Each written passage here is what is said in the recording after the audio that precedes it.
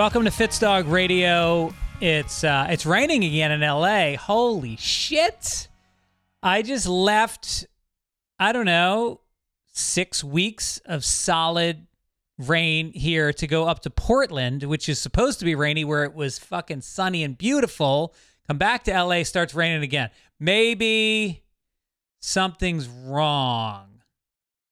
I don't know. Enough about the weather. Oh, we could sit here and talk about the weather all day, but then you'd probably start listening to the Sklar Brothers or somebody funnier. Fucking love the Sklar. I'm doing a show with the Sklar Brothers. They've got a show called Tag It, where you do jokes at the Comedy Store and then they go on after you and they tag them, which I think gives you, and I think you get to keep the jokes after they give you free jokes. So I'll take that. I'll announce it when it's coming up. I'm in a rotten mood. Rotten, I tell you. Just one of those fucking days. You know, life sometimes is provident, and sometimes life is like a tornado that sucks you dry. Financially, it wasn't anything horrible. Like nobody questioned my character. I certainly didn't lose a loved one. But it was just one of those expensive days. I went outside, dent in my car, gotta fix that. No note, just a fucking hit and run. And then I get the mail, open it up. There's a doctor's bill, a dentist bill for my daughter. She went to the doctor and he said that her teeth were worn down in the front, so he had to put a little putty in there. We don't currently have dental on our health insurance. So that bill came in at $2,700. Then I get a bill from my accountant, who is very expensive. And I won't even tell you how much that was. And then, what was the other thing that happened? Oh, yeah. And then the handyman came to fix, we have a flickering light in 2 of the rooms, just a lightly flickering light. And I didn't know what it was. And he said, oh, it's just... you just need a new switch. Puts in a new switch, $470. What? And I don't know. What do I know about switches? I'm not going to stand there and fucking haggle with a guy. He may know what switches cost. I don't. It sounds high to me. Sounded very high. And so sure enough, I come home tonight, put the light back on. It's fucking... It's whatchamacallit. I just said it. It's flitting. What it is. It flickered again. So I text him, and now I got a head of steam after this day. So I text him. I go, hey, why don't you come back tomorrow? Because the light's flickering. I go, why don't you come back tomorrow and refund the money, and I'm gonna hire somebody who can fix it. And that's a pissy. That's not a nice thing to do. But this guy, I talked to a few people who all said that seemed extremely high. So I don't mind being ripped off, but don't rip me off and don't get the job done also. You know what I mean? So plug in your prostitution analogy joke there, which I'm not going to do because it's beneath me. Somebody just sent me a clip of Madonna, who I don't want this to be a negative podcast, but Madonna's not, like, I was never on board with Madonna. I just didn't I grew up during her peak when she was all over the radio. I never got the music. It was saccharine, it was pop. Everybody threw the word genius around and icon around. I was like, all right, she does not have a great voice. I mean, quantitatively, does not have a great voice. It's okay. Not a great dancer. Good dancer, not a great dancer. Pretty, not beautiful.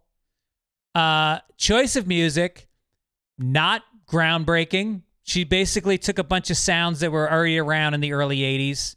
You know, she took a little hip hop feel. She took disco and she blended it together. Okay, whatever. Anyway, so someone sends me a clip of her on stage, and there's a gentleman in high heels who is, which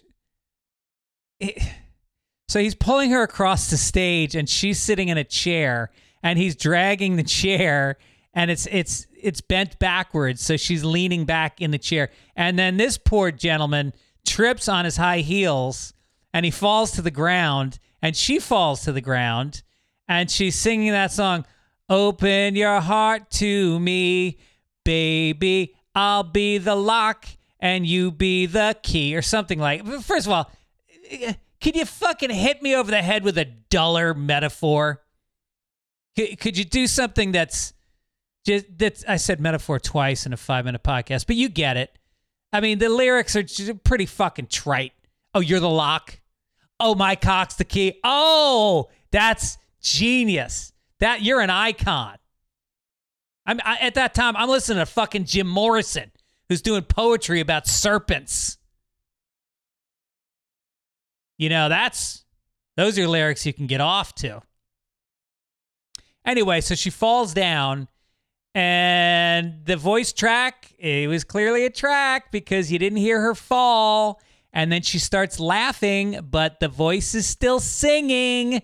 These people are paying fucking $1,000 for tickets to sit in an arena and watch a middle-aged woman half dance and get dragged around by gentlemen in high heels to a fucking record. A record? What am I, 90? You know, a CD or an 8-track. Whatever they're playing, it's not her singing, I'll tell you that much. Madonna. And then I remember she got to a certain age, she was dating a British director.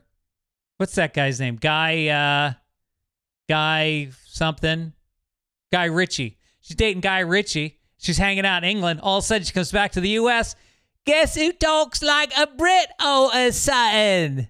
Okay, Madonna from fucking wherever she's from, Milwaukee. Where's Madonna from? I need a producer that I can go like this. Where's Madonna from? Anyway, enough of that. So anyway, so I was up there in Portland. I flew up on a Thursday, and I'm sitting. I walked, and I'm not one of those guys like if there's a kid sitting next to me on a plane, fantastic. Especially it's a 2-hour flight to Portland. I love kids. This is cute little girl. She's about 3 years old, blonde hair, nice mother. I sit in the window seat, kids in the middle seat, and we're chatting it up, and then I go, and the mother goes, "Yeah, she's a twin." I go, "Oh, well, where's the twin?" And she goes, "Oh, her sister's up in first class with my husband." And I said, huh. So I said, so how does that twin get to sit up in first class? And I guess more importantly, why does that spouse get to sit in first class? And she goes, "Yeah, my husband does that." He does? Really? And how's that sit with you? And how does that sit with the twin that doesn't get bumped up? I mean, even a 3-year-old knows her seat is smaller than her fucking sister's. And so it was very weird. She goes, "Well, this daughter has separation anxiety." I'm like, "Well, your husband clearly doesn't have separation anxiety. He's very relaxed. I walked past him in first class. He's leaning back, drinking a fucking margarita, flirting with the stewardess with warm nuts. He's got warm nuts in his lap. You know, because they give you that blanket on your lap, makes your nuts warm."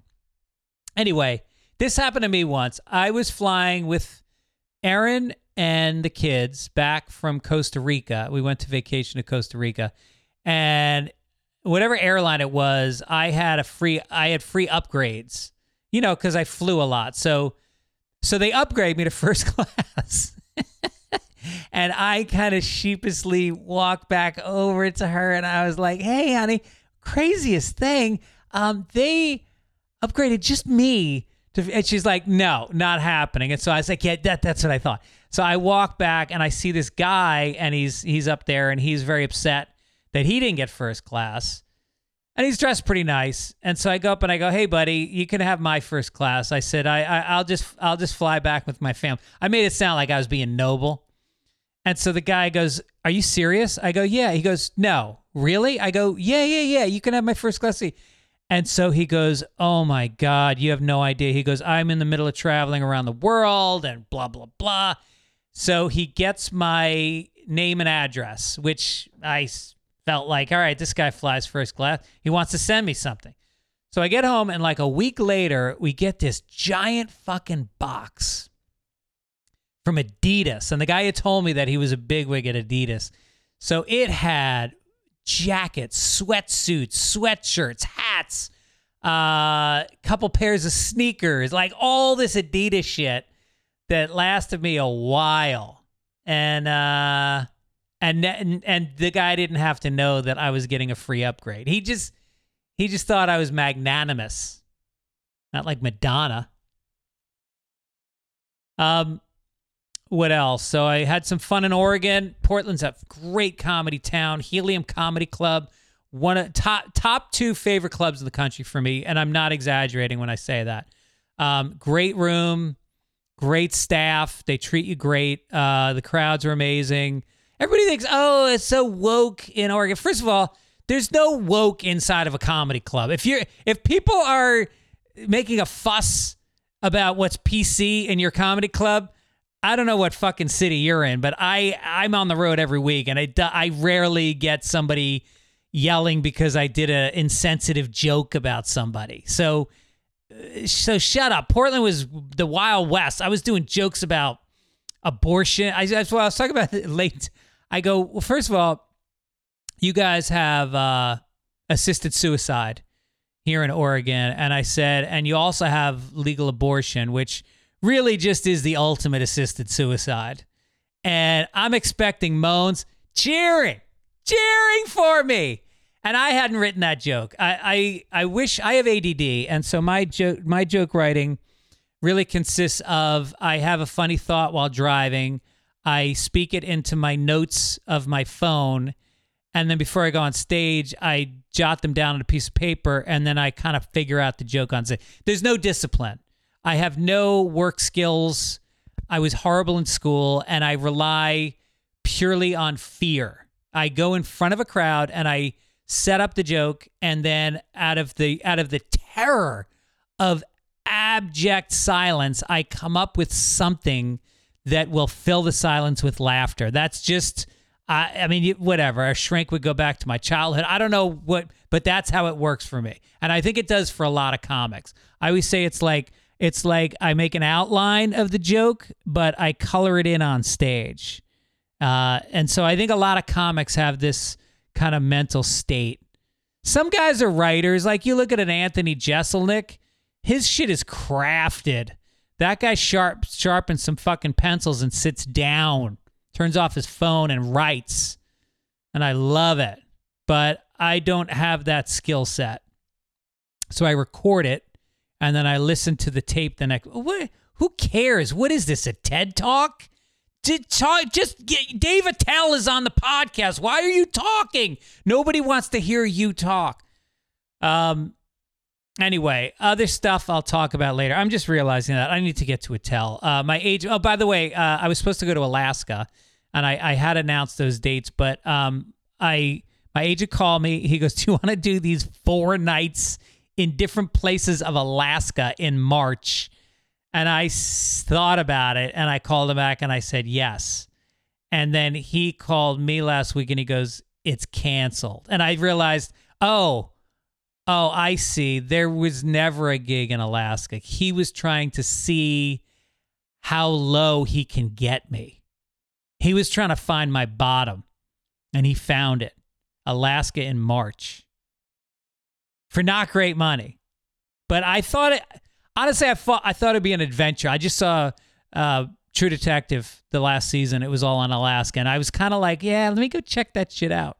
So anyway, it's going to be rescheduled. It'll hopefully be in the summer where the sun never sets. And I will take a lot of sleeping pills.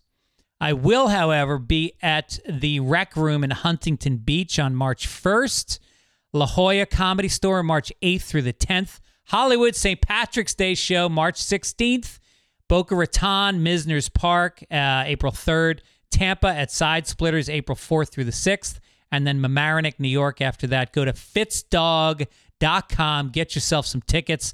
Come see some live comedy. Also, support for Fitz Dog Radio comes from Joy Mode. Look, I don't like to talk about sex, except when I'm constantly talking about sex. So this is a good sponsor for me. Some people haven't had sex in a while. Some have it so often they can't rally. You need some help rallying? Well, think of me as your first base coach, and I'm giving you the signal to go for second and then third and all the way home. You can get yourself an erection really well with Joy Mode, and it's good for your health. I'll get into that in a moment. But you don't have to get there's some really sketchy pills out there. Like people get them at gas stations and stuff. But now you can.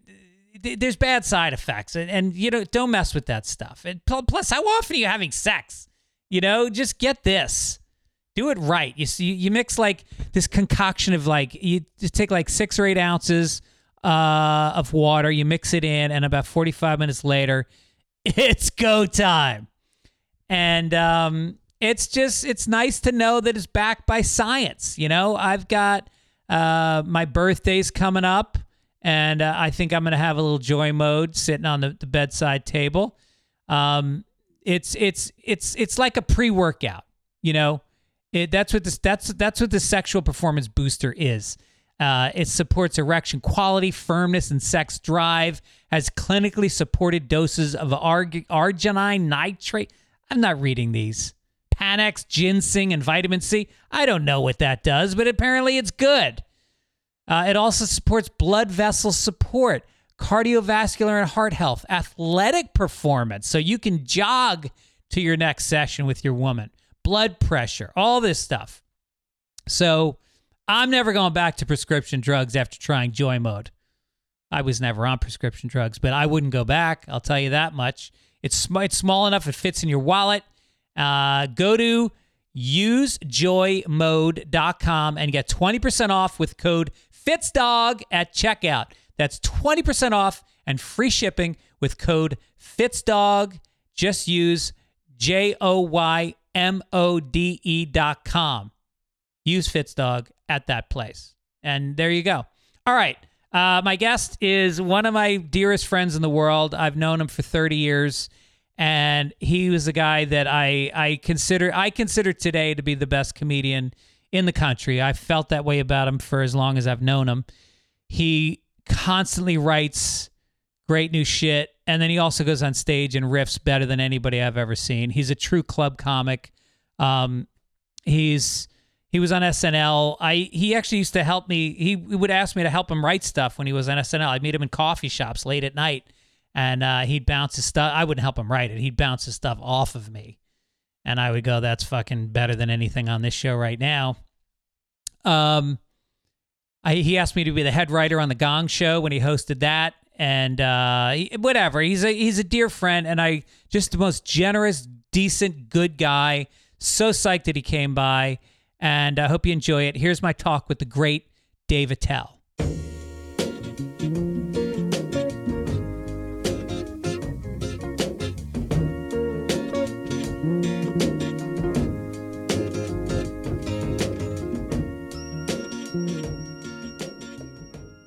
Welcome to the podcast. Dave Attell is my guest. This is his 12th appearance on FitzDog Radio. Has it been 12? How does that feel? Wow, dude. How far am I away from a free Jamba Juice? Did you bring your card so I can punch it? I've lost my card. Take my word for it. Well, thanks for having me on. I guess I'm a series regular, correct? You're a series regular, so your quote just went up to 0. Whoa. 0. Whoa. I think the only guy that ever paid for a podcast is Ari Shaffir. Yes. Remember he used to pay you to come on his podcast? Very, very good. And also, let's face it, Ari's a good man. Yeah. And I was saying it yesterday, he's one of the few people of the tribe, Jews, who skis. He's a skier. Oh, that's right. Yes. Yeah. Who does he like? I heard he's got Palestine with the points. Geez, what? I would say this. First of all, you don't have to pay me, okay?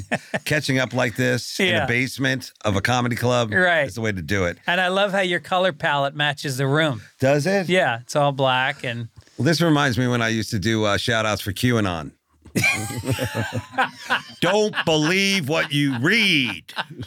If you can read. Yeah. Research it. Yeah. It's a podcast called Research It. Yes. I'll see you on telephone.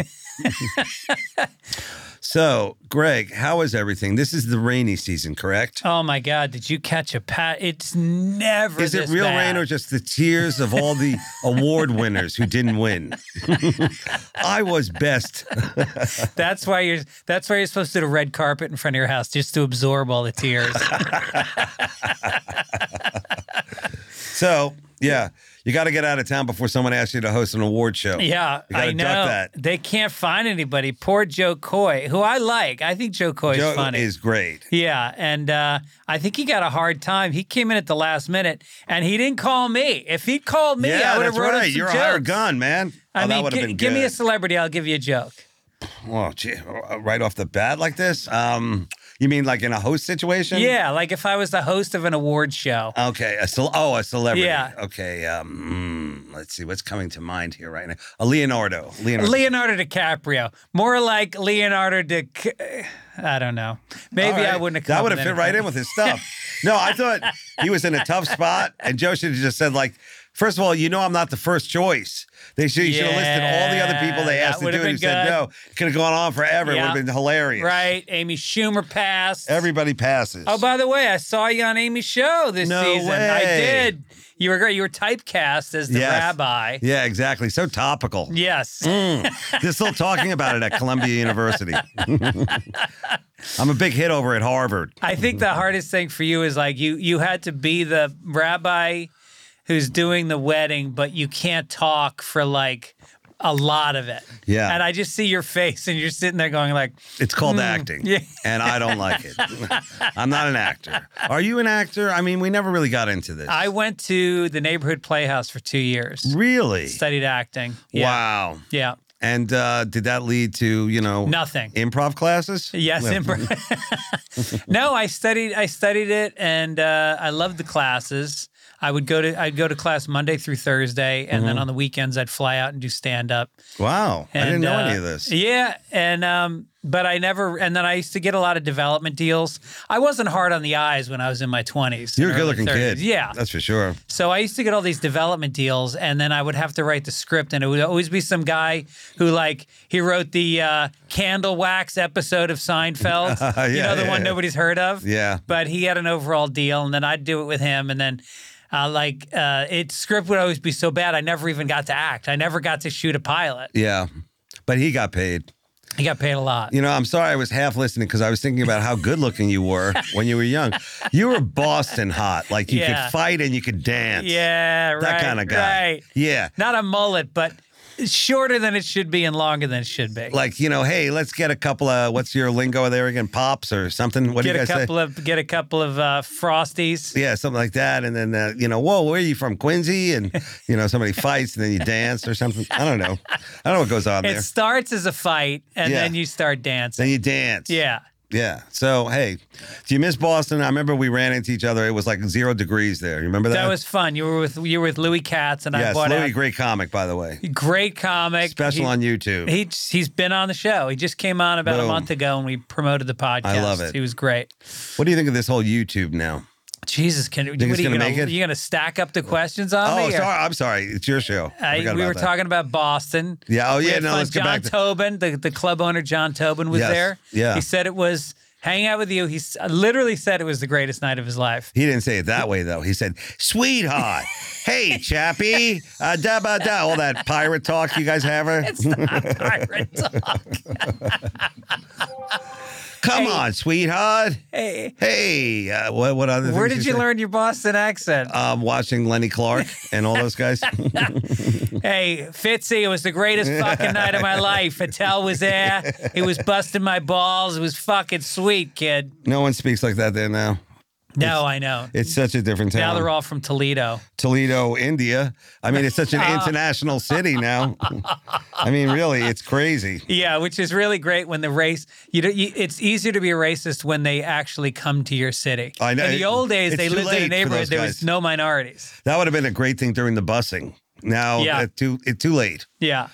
But yeah, Boston's good. The Wilbur is a great one. Is that where you work when you're in town? Yeah, but I'm like so small on the Wilbur lineup. You got to be able to like hit them with like 10 weeks of shows, like straight up, like you got to sell it out straight like that for them to really, go like, hey, well, this is, this is our guy. Yeah, that's a great theater though. I think Bill Burr did, I don't know how many nights. Yeah. It was crazy. Bill, like 20 nights he rocks or something. It out. I did it once and then they were like, yeah, you're not quite there yet. So now I don't work I don't know what to tell you. Some of these theaters, like I did a theater in Atlanta and I'm not a theater guy, club guy. Yeah. But I hadn't been in Atlanta in so long. So like the theater worked, but great time, great crowd. We even added a show half full, but still it's like any other thing, waiting to get paid. I'm like, where's that? We wired it. I'm like, okay. Oh, you don't get handed a check? I like that. Usually do, but when you do theaters, they don't do that. Yeah. I think the handing of the check, though, is over now. Everybody goes like, just put it into like a crypto matrix or something like that.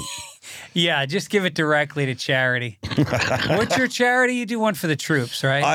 I did stuff for the military family. I did a bunch of them, like for veterans and their families and the stuff that they go through. But as of right now, my biggest charity is my mom. Right. I have her in round-the-clock care, and my mom has dementia, which is weird because we never knew she played football.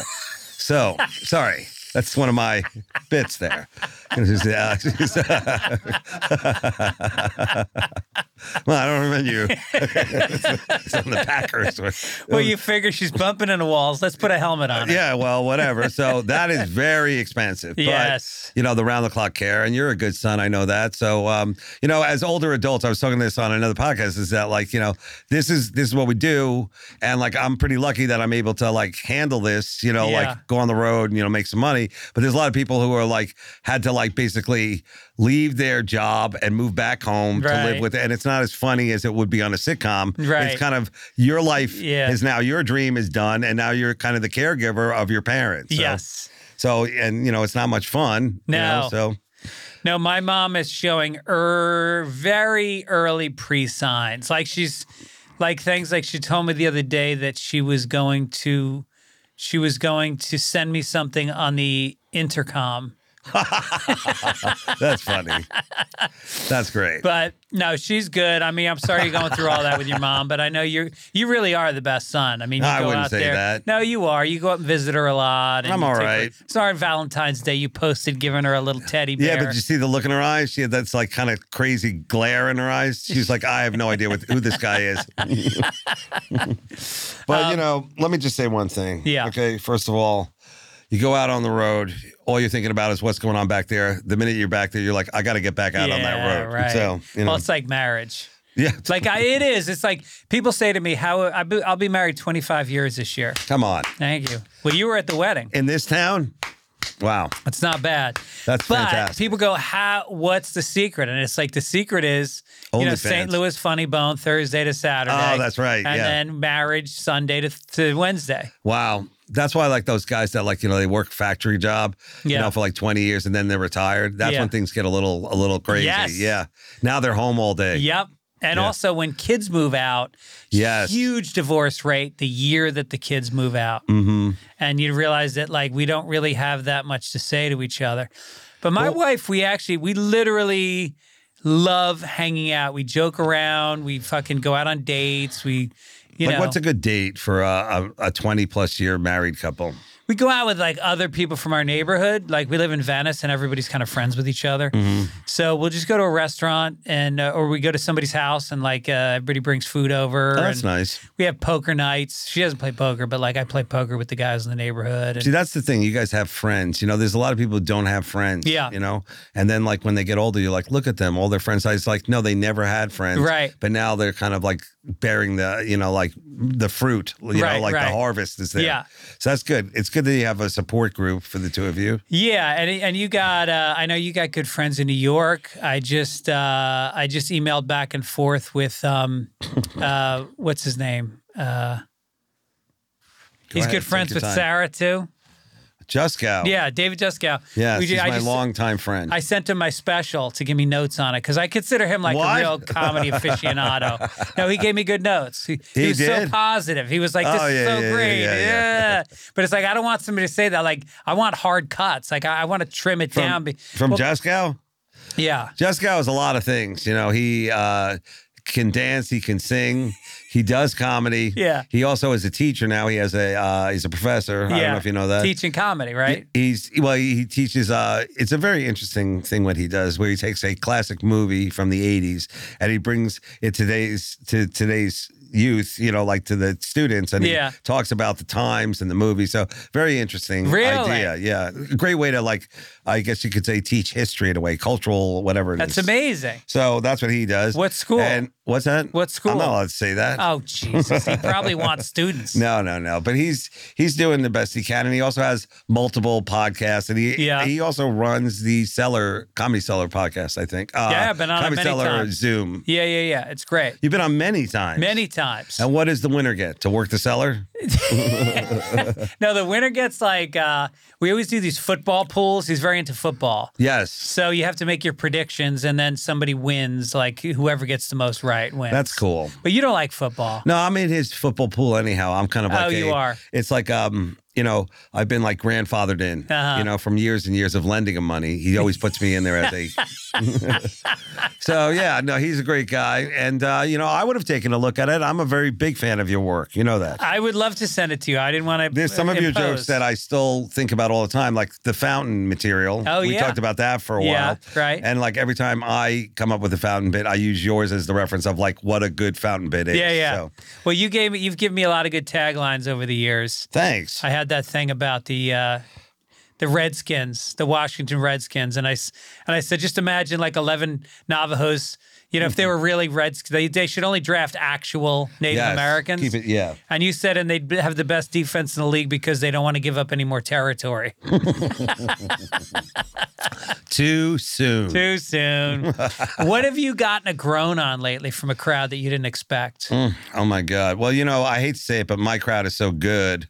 And I was in San Diego and I couldn't even keep up with them. They were that good. But my crowd on the road and my openers like Louis Katz and Ian Fidance and all these guys that Ryan Reed, all these guys that have been opening for me, they're always like, man, your crowd is so good.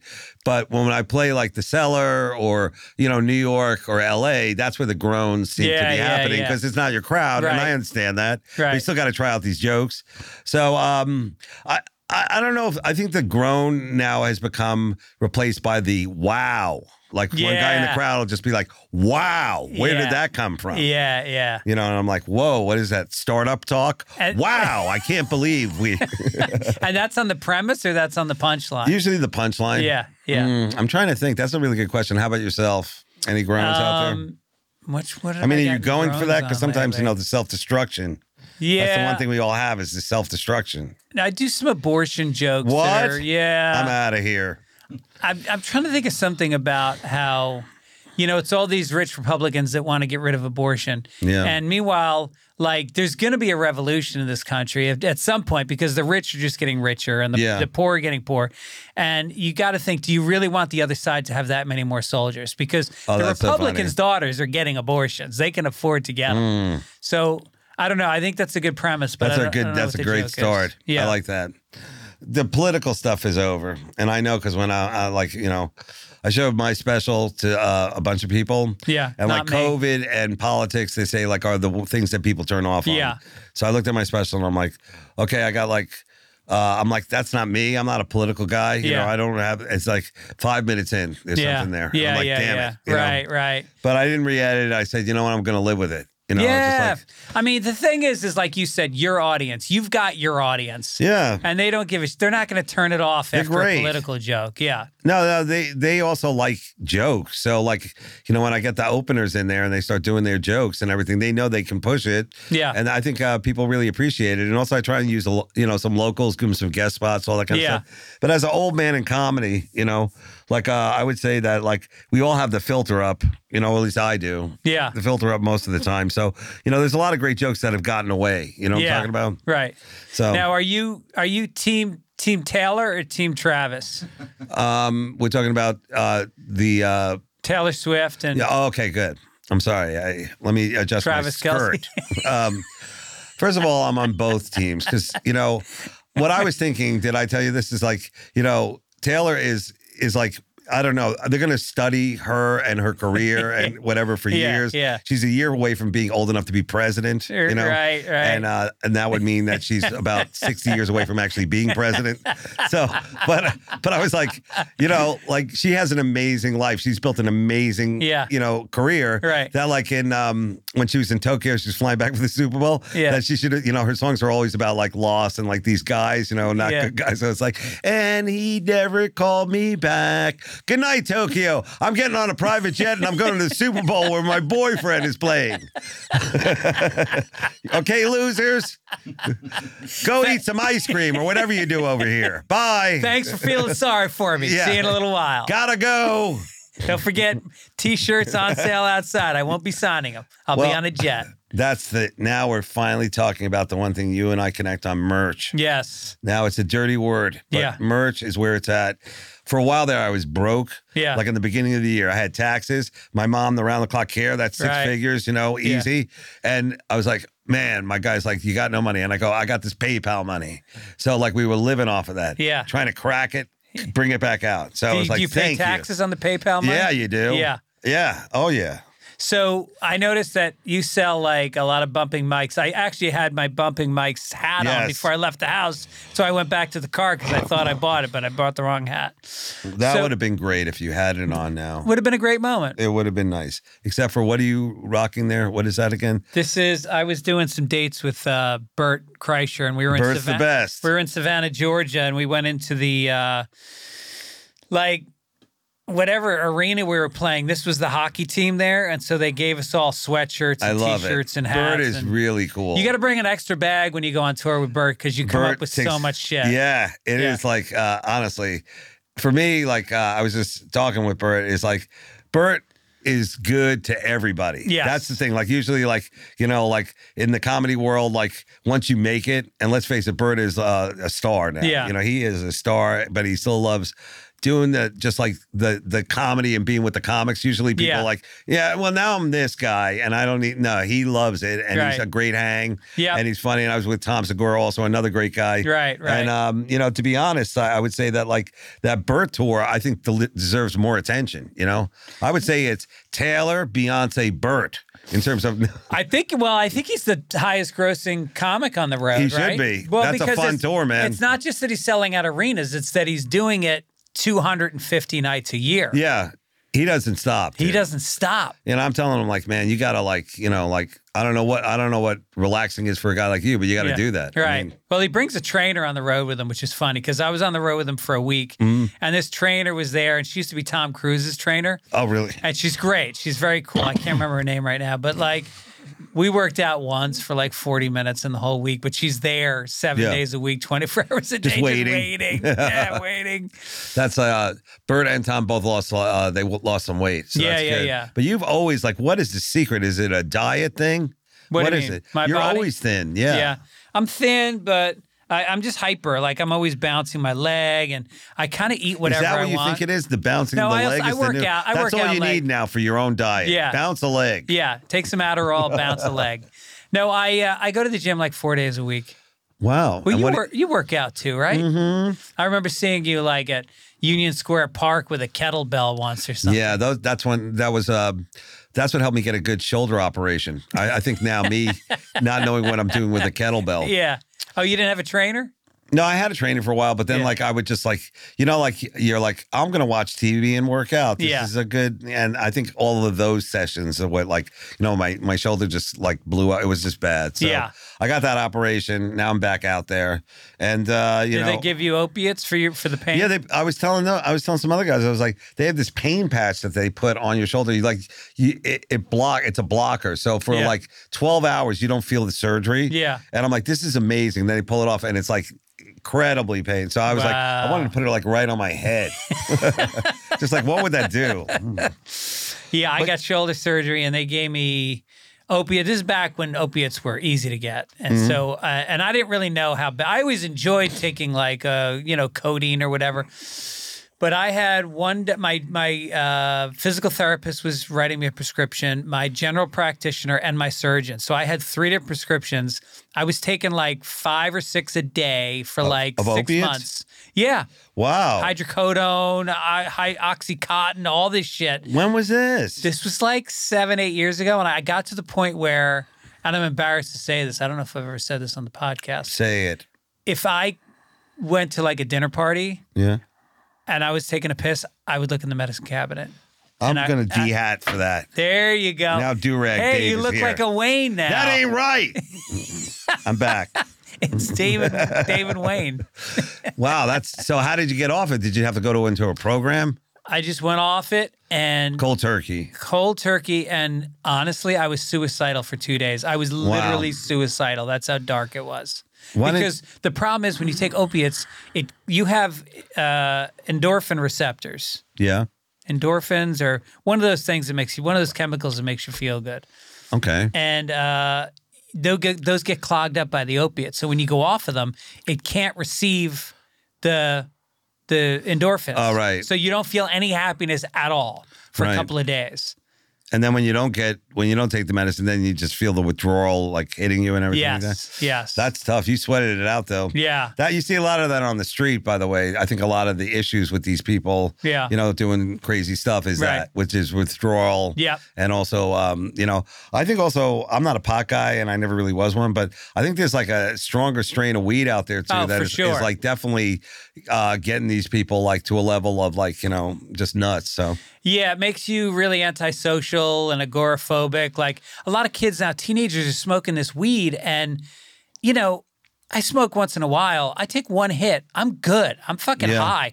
And then teenagers are smoking whole joints and then they just sit in the room and they get on Instagram and like, I don't know if you get stuck on TikTok ever, but like, no, I don't. It's so addictive. Yeah, no, I've seen it. I can see how it is. And you add pot to that and kids are just not doing anything anymore.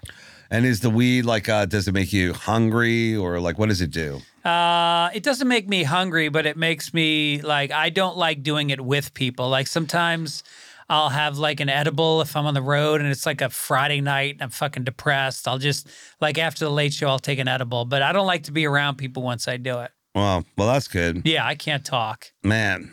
Well, hey, whatever gets you through the weekend because they are long. And, sleep is important. How's your sleep? Sleep is good, but every night I take a sleeping pill, which I think is bad. I don't know. Yeah, I know what you're talking about. Does it work or now are you building a tolerance? It works. I used to take Ambien and I would try to sleep fuck. Like I would not wake up, and I would start dry humping my wife and she'd have to push me off of her. Wow. And maybe she's the one who, whatchamacallit. So, yeah, maybe you guys need like separate rooms or something. I'll be in the Ambien room. Yeah, I'm jealous of these people who are great sleepers because I never was. But now as an old man with an old man prostate, I have to get up pretty much every 90 minutes, to go to the bathroom. Really? And then my teeth, like bone loss. So I just had a root canal, but I think we root canaled the wrong tooth. Oh, shit. Which is really bad. And they're expensive, these root canals, Do you have coverage for that? Probably not. Yeah. I mean, I'm not in the... I don't know. Was the strike about that too? You get up every 90 minutes? It feels like it. It feels like I'm getting up and I have to go to the bathroom. Can you get back to sleep after that? I don't know. I don't even know what I'm doing there sometimes. Yeah. Like I feel like I'm asleep. Like I feel like I'm dreaming, but it's really just probably thinking, And then driving is another problem. Like my eye, like I've never needed glasses. Now I need them pretty much to drive, but it's like when I go see my mom, there's so much traffic on Long Island that I'm going to wet my pants by the time I get there. Yeah. So I'll fit right in. Everybody there has wet their pants. But yeah, it's sad, just like those little things, and I'm like, this is still the good times. Right. Imagine in 10 years. I know we're at that age where all of our parents, or not all of them, but a lot of them are like in your mom's situation where they require a lot of energy and care. And I feel bad because my mom lives in Florida. Like I'm flying down next week to just spend 5 days with her. But, my sister gets the brunt of it because my mom goes to New York for 3 months a year in the summer. Mm-hmm. And my My sister's husband is a construction guy, so he built like a really nice apartment downstairs in their house. That's the best. But it's like really on her then because she gets all of her medical stuff done in New York. That's my sister too. She's the primary care. Yeah. She's an angel. Yeah. I mean, it is so stressful. It's another job. Right. My sister's a teacher. She has a job. This is like another job. Right. So, you know, like I really, like we couldn't do it without her. How far does she live from her? She lives in Connecticut. Yeah. So, you know, I bought a house for my mom on Long Island and kind of like in the same place where we grew up. But, you know, it's just difficult, like, because traffic is terrible there. Yeah, Connecticut to Long Island is brutal. And, like, it's one thing to be in traffic to go to a fun thing. But when you go into a sad thing. Right. You know, it's not like we get out and there's, like, rides or anything. Yeah, you know? yeah. No, my mom listens to this podcast sometimes, so I have to be careful what I say. Well, does she call herself Mrs. Fitzsimmons or no? You got a great son here.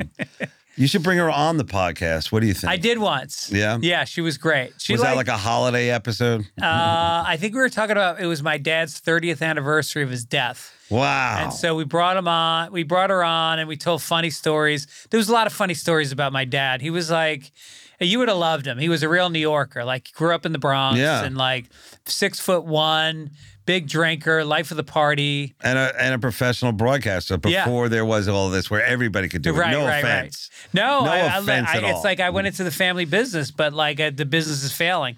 And so he used to like, we would walk into bars and restaurants and like everybody would be like, hey, Fitz. We'd go to like Mets games. Hey, Fitz, you know? Wow. And it was kind of exciting, but like he really knew how to handle it. Like he really was good. He'd shake everybody's hand and take pictures. You know, there wasn't selfies then, but like, you know, people would take pictures and he made like enough money. Like people today have to make like $500,000 to live the kind of life that we lived. Like he didn't make that much, but like we lived a really good life. Oh, yeah. No, you need money to actually just get through. Like, that's the way I see it. Right. You know? Otherwise, everything is like a really life or death decision. Right. You know, like I make so many bad choices. And like during the pandemic, I bought so many things that like I didn't need. I was like trying to build things and like, you know, I had ideas and everything. And all that stuff's garbage. But I'm like, if I was really like, you know, like living check to check, like I would be like, man, none of this could have happened. I couldn't have done any of that. Right. You know? What did you try to build? I'm always trying to work on another kind of project or something like that. But I would say that the one skill set I wish I had was like, I wish I was good with my hands. Like I was able to build things. Yeah. Like I never like, you know, like didn't really come from a family of that. Like we were always like not tool people. Like we had tools, but no one really knew how to use them. Right. So I wish I had like all those skill sets. And I also think that, you know. Did you and your dad ever build anything? Like a go-kart or built something? a drinking problem. No, my dad wasn't that kind of guy. My dad was retail, you know, he liked to work and like, you know, he was really cool that way. And my dad also like over, let's see, he died in 99. So like, it's been a while, but when I go back to his grave and everything like that, you know, there still is like just a sadness because I can't tell him anything has happened. Yeah. You know, it's like, yeah, well, you know, I'm thinking I might do DC again. You know, it's like nothing big I can tell him, you know? Yeah. So, you know, I don't know, man, but it's in this kind of that like. That is hard because like most people when they get older, I think one of the great things is like having your father watch you kind of go through the things that he went through. Right. And being able to like talk to him about it, get advice. Like the only advice I got was like, you know, how to get started in a career. Right. And then he died before I really had a career. Yeah, that's the sad of it. He didn't get to see you. Like, you know, my parents saw, you know, they both saw me since my mom was, you know, wouldn't remember, but they saw me do a late night TV show and all that kind of stuff. So I was like, you know, they knew I was professional, but every time I would fail, they'd be like, well, you know, what are you going to do? Right. But, you know, I would say that like, you know, all parents want the best for their kids. I don't know these parents that put all this pressure on them to be a certain thing. Yeah. When like that's kind of ridiculous. You don't know, like no one ever really like knows their kid like that. Where it's like, you know, I want him to be a doctor. I want him to be a lawyer. Or anything like that. And I don't think people even want them to do that anymore. I think they want them to do, you know, like tech or something, you know? No, I said to my kids, look, your 20s is exploring. Try a bunch of different shit. I told you my son's traveling and my daughter is like trying some PA work now on a film, seeing if she likes Does that scare you that they might want to go into the business? As long as they have like a specific thing that they want to go after. Like if she said, I want to do hair and makeup, fucking great. Yeah, that's a skill. There's a union, there's a skill, you know, you get to know people and they like you and they bring you in. But if they just say in general, I want to be famous, that's a huge red flag. Because like there's so many people that just want fame. They don't care what the skill set is. True. And so it's all about social media and, you know, and then I don't know, and then it can fade. Like that kind of fame goes away the second you stop feeding it. Right.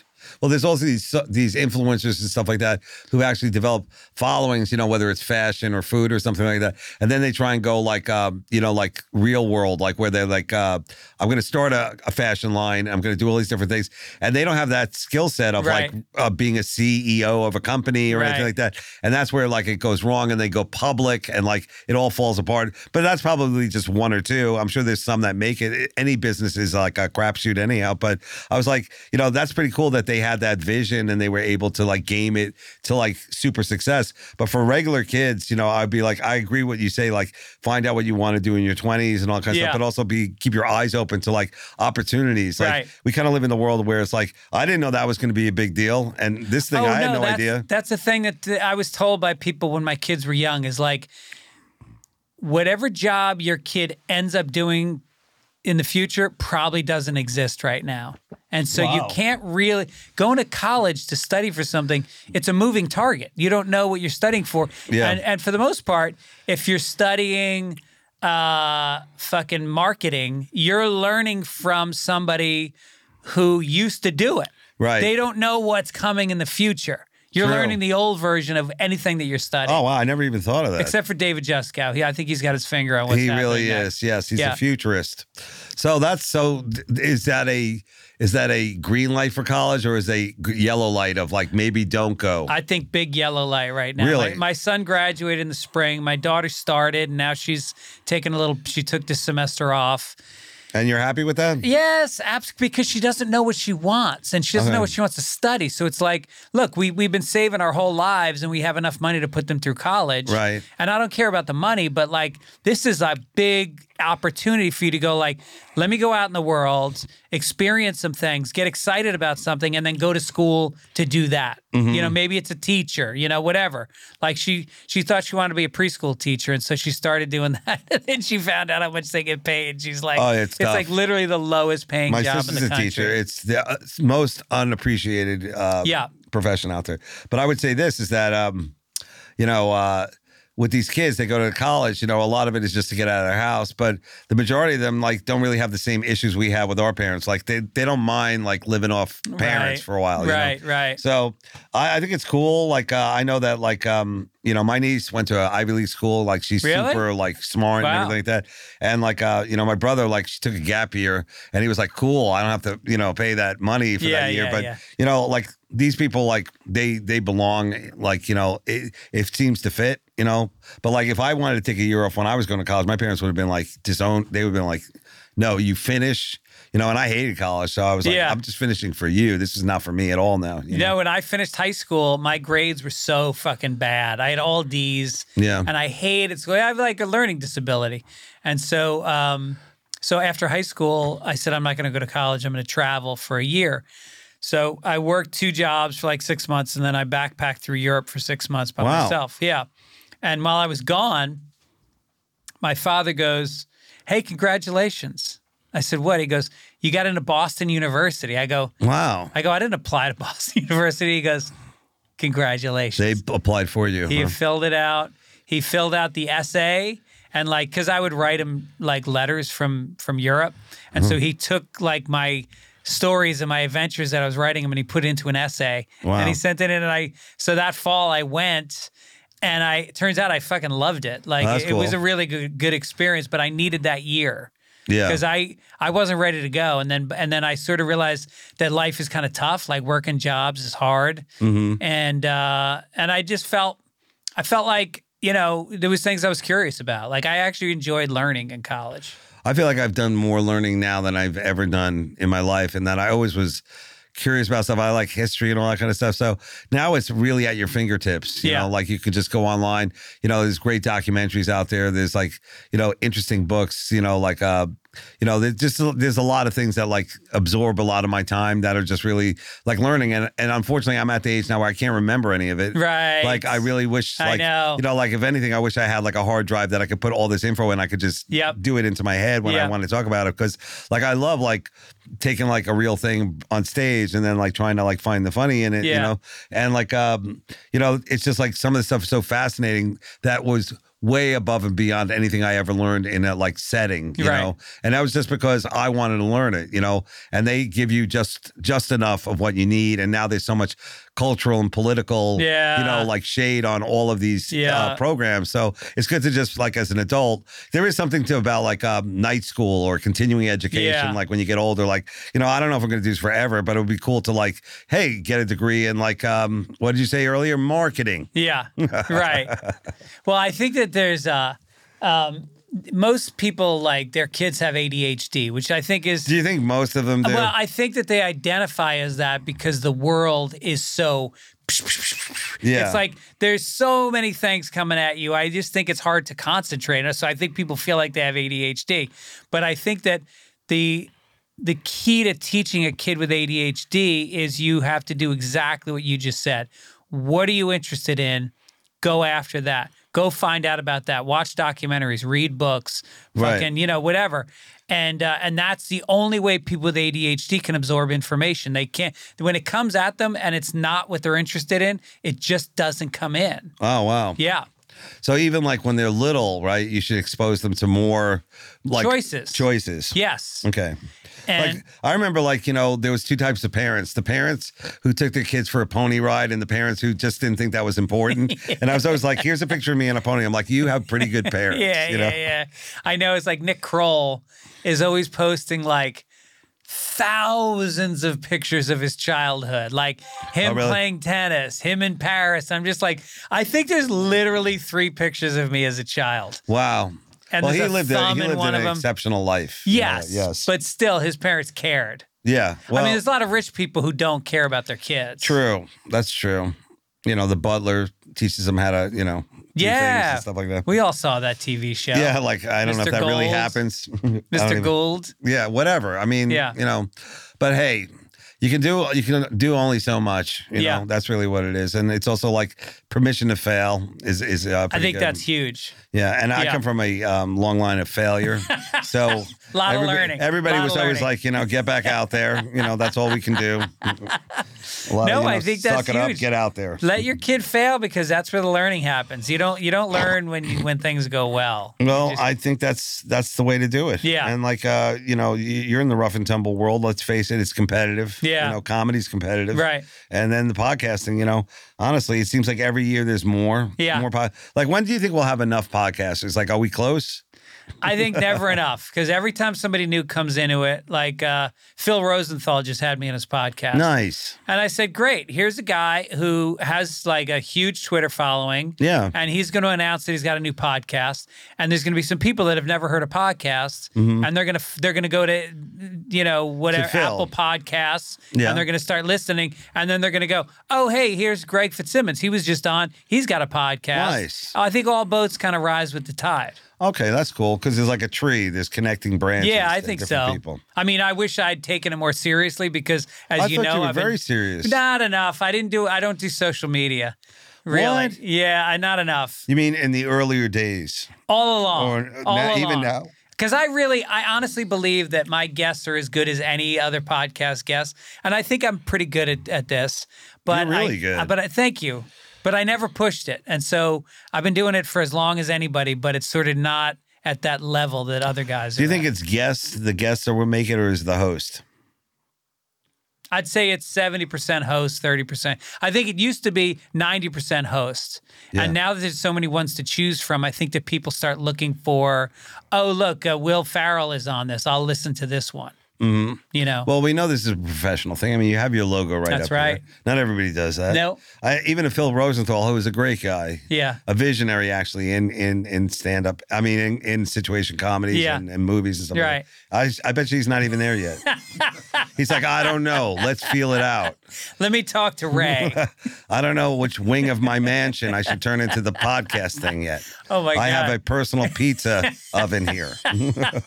Should we do it in the screening room? When did that become the go-to thing in Hollywood? I have a pizza oven. I know. It's always rich people that then want to do poor stuff. Which would you rather have, a pizza oven or a sauna? Well, did you ever do Raymond?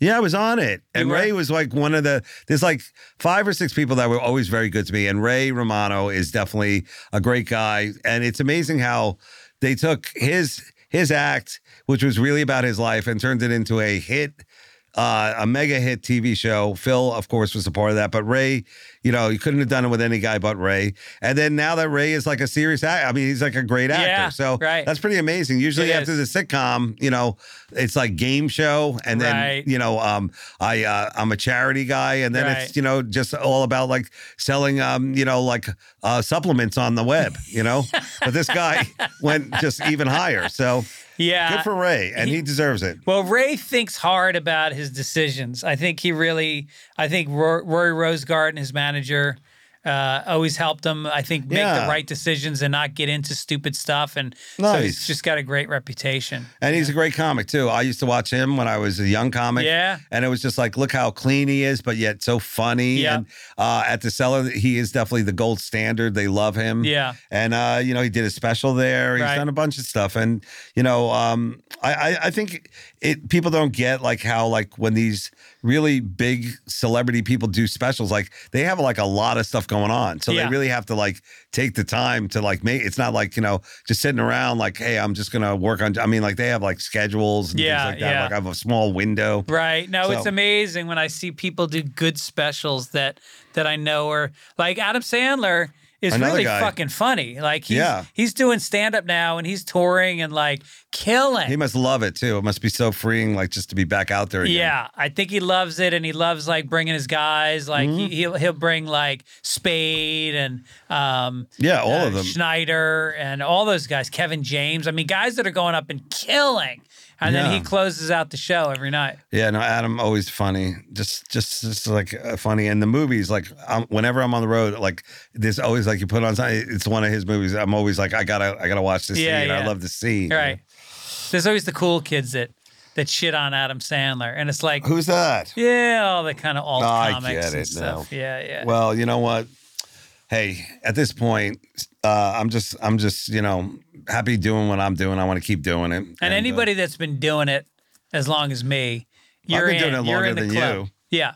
Have you? I'll be coming up on, I want to do it in another 3 years. Then I'm at 40 years of comedy, which if you put that into like a civil service job, I would either be a rear admiral by now or a, head post, like I'd be head of a post office, like of an actual post office.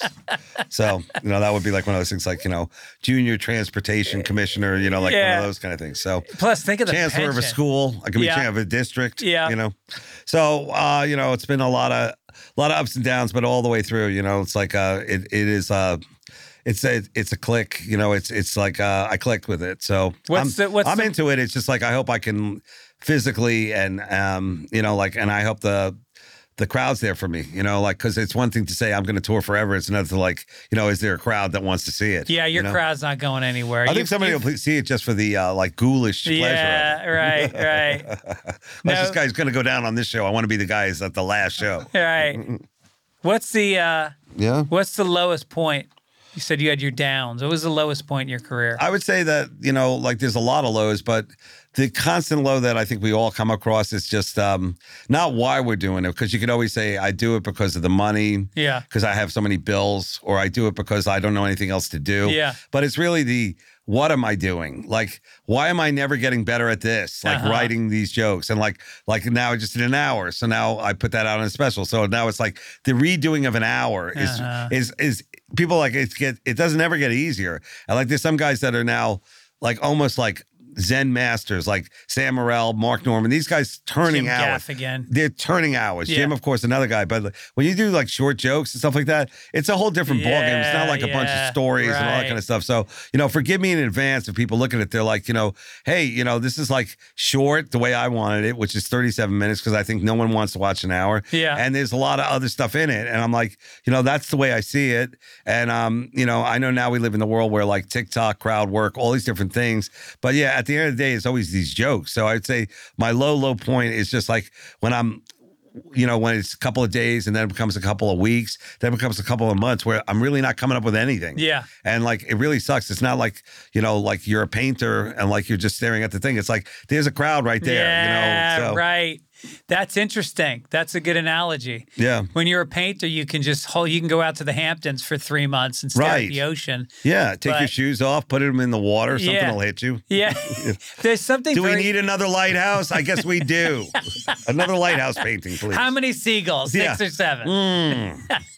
I watched that documentary on the guy Hopper. Do you know him? Yeah. He has that classic painting of the diner and everything like that. Yeah. Then he has one of a woman looking out on a windy day. And it connects with people because they're all like, look at the loneliness. Who is she waiting for? Will he ever come? Yeah. Is this something love? You know, is it a broken heart? And then it turns out he was on the spectrum. He's like, sometimes it's just a woman looking out a window. Yeah. And I'm like, Dylan was like that too, which is like, stop reading into my stuff. Right. Sometimes it's just exactly what you see. Right. So, but it's funny how people subjectively put different things on it. But back to the material, right? You do the good fight. You go out do these shows. Yeah. You're trying to work the material. Not everybody does that. Yeah. And it's harder when you have a family, so.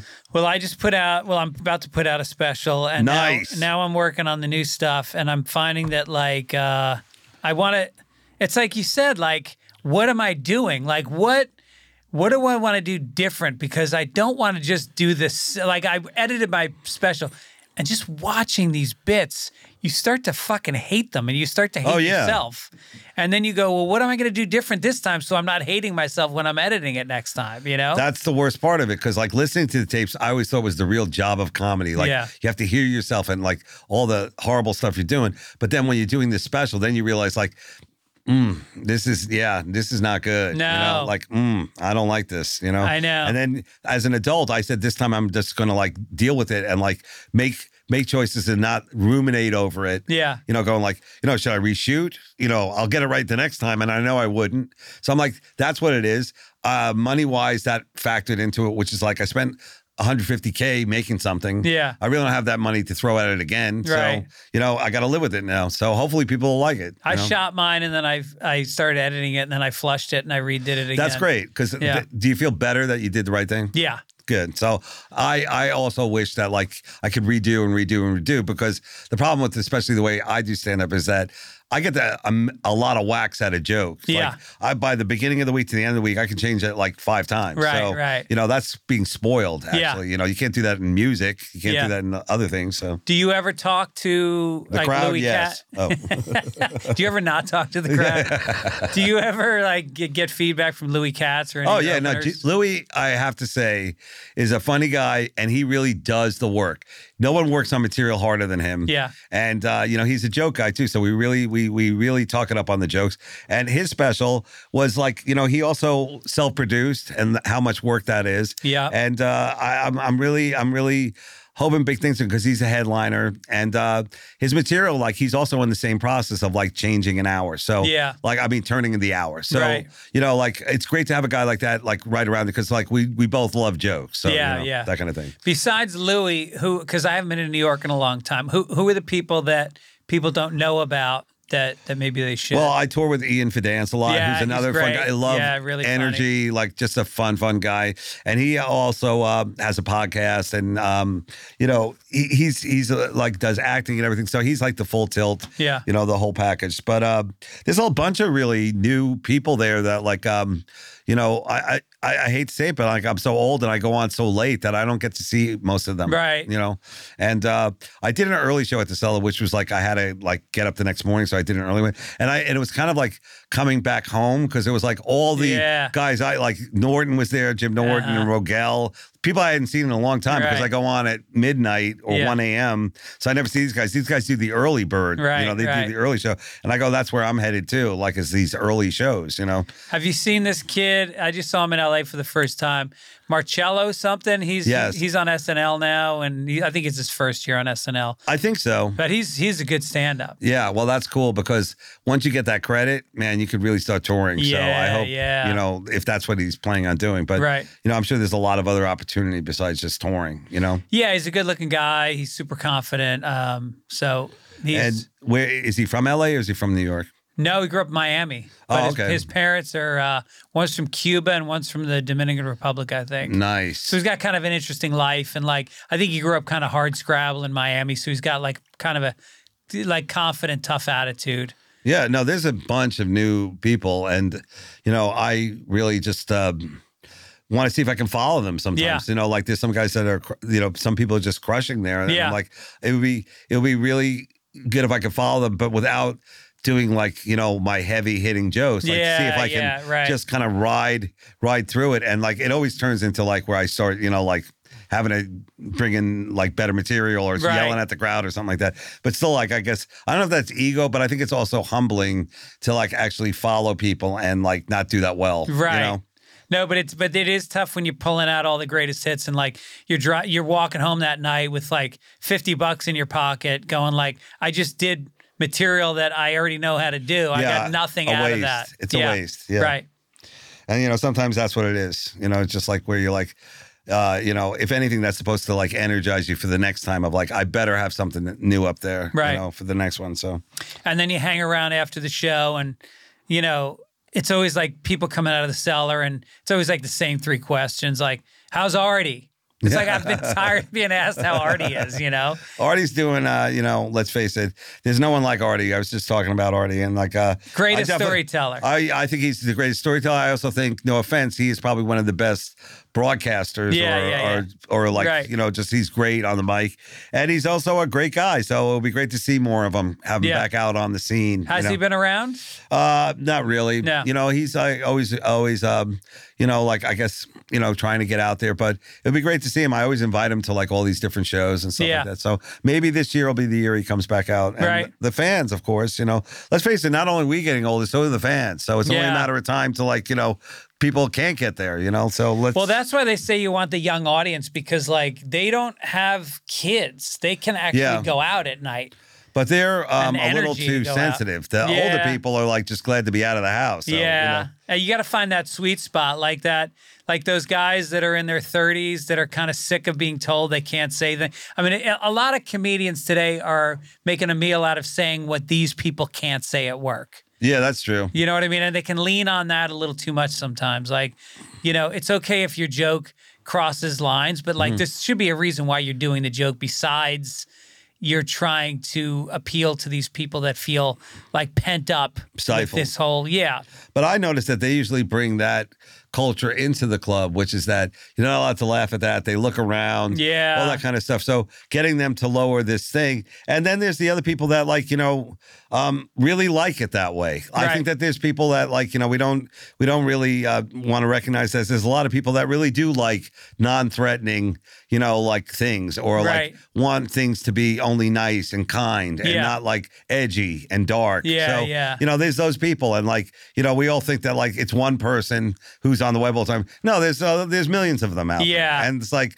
the pushback culture against them, you know, it took a while. It's not like it was just like one guy, hey, you know, F you, I'm gonna like put it took like almost a movement, you know, to like push back on that. And like you know, at this point I would say it's touch and go and like it's an election year. Anything can happen, you know? So the election year is definitely like it feels like it's not an election year because there's no candidates running. We know it's Trump. We know it's Biden. So there's not that like, you know, excitement of like there's a bunch of horses in the race and you're going to see who pulls up and you get the sense of like what America really wants. Like all we know now is America does not want either of these guys. That's why I say go older. Jimmy Carter is still alive, everyone.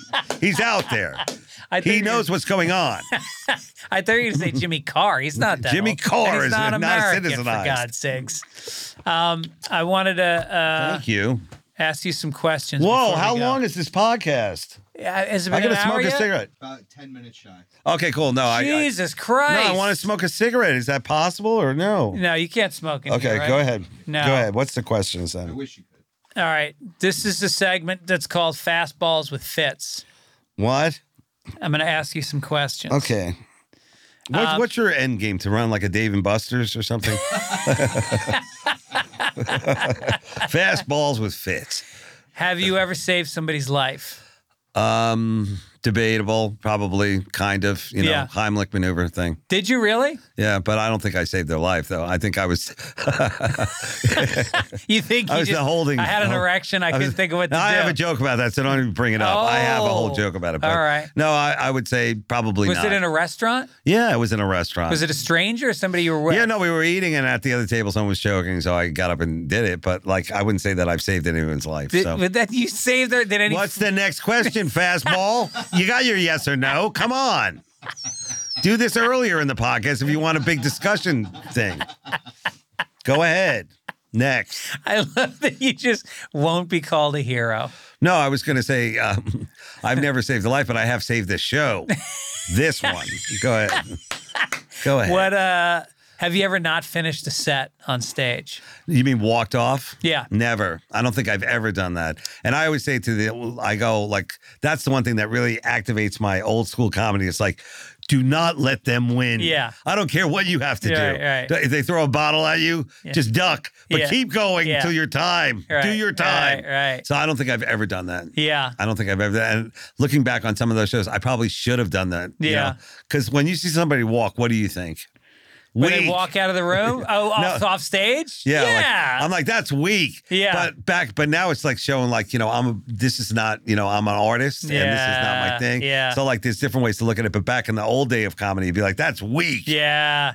So what? The guy's whipping bottle at you. Don't you have a bottle joke? Well, also it makes it funny. It gives you something to actually talk about. Yeah. And especially now, since people are videotaping everything, there was a girl in Uncle Vinny's in New Jersey. Yes, I just worked with her. She got a beer thrown at her head, and it went viral. It was the best thing that ever happened to her. And I love that she held her ground. Yeah, she didn't leave. Yeah. I love that. Great. All right, we'll finish on this because I know you got to go smoke. Yes. What's the hackiest bit you've ever done? Oh, dude, that's such a great question. I have so many hacky bits, and even now, I think I have some. You know my name, the mayor of Hacktown, right? But are you talking the classic definition of hack, where it's like someone else's bit as well, or no, just something that you look back on and you cringe and go, "I can't believe I actually did that joke." Too many to name, and the ones that aren't kind of hacky or corny or ham, as they say. Yeah. I would say there's so many inappropriates in there, you know, that kind of stuff. But doesn't it seem like, as I get older, I'm really, I'm luckily I'm still thinking on stage fast. Yeah. But that other show, the fifth show, when I'm really tired, I can't even remember the MC's name. I'm calling him another name and stuff like that, and it's really kind of awkward. But that's when you really see the big hack. Yeah, because it's I'm trying to and I'm and you look like whatever. I'm not going to pay a lot for that muffler. Yeah, then you're whoa, where did that come from? Right. But usually I steer clear of hack. But that's a great one, man. I owe you an actual joke on that one. We'll do it later. All right, Dave Attell's coming to your town. If you live in Vegas, Wise Guys, October 22nd through the 24th. Helium in St. Louis. Yes. March 8th through the 9th. That's a tough club to fill, so good luck. I love the challenge. Mothership in Austin, March 22nd to the 24th. Wow. I want you to make fun of intellectually disabled people and blacks. They love it. That's why we had the extra Sunday show. That's what over there they call that brunch. I want a Texas brunch. Brea, March 29th and 30th. Pittsburgh, April 5th through 7th.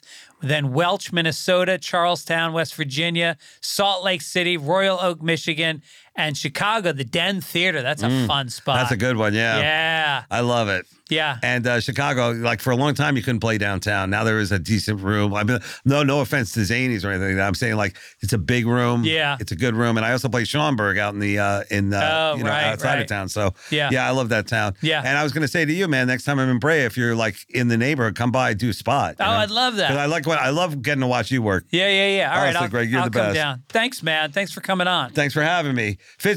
What is it again? Fitz Dog Radio, guys. Thank you. It's our new promo.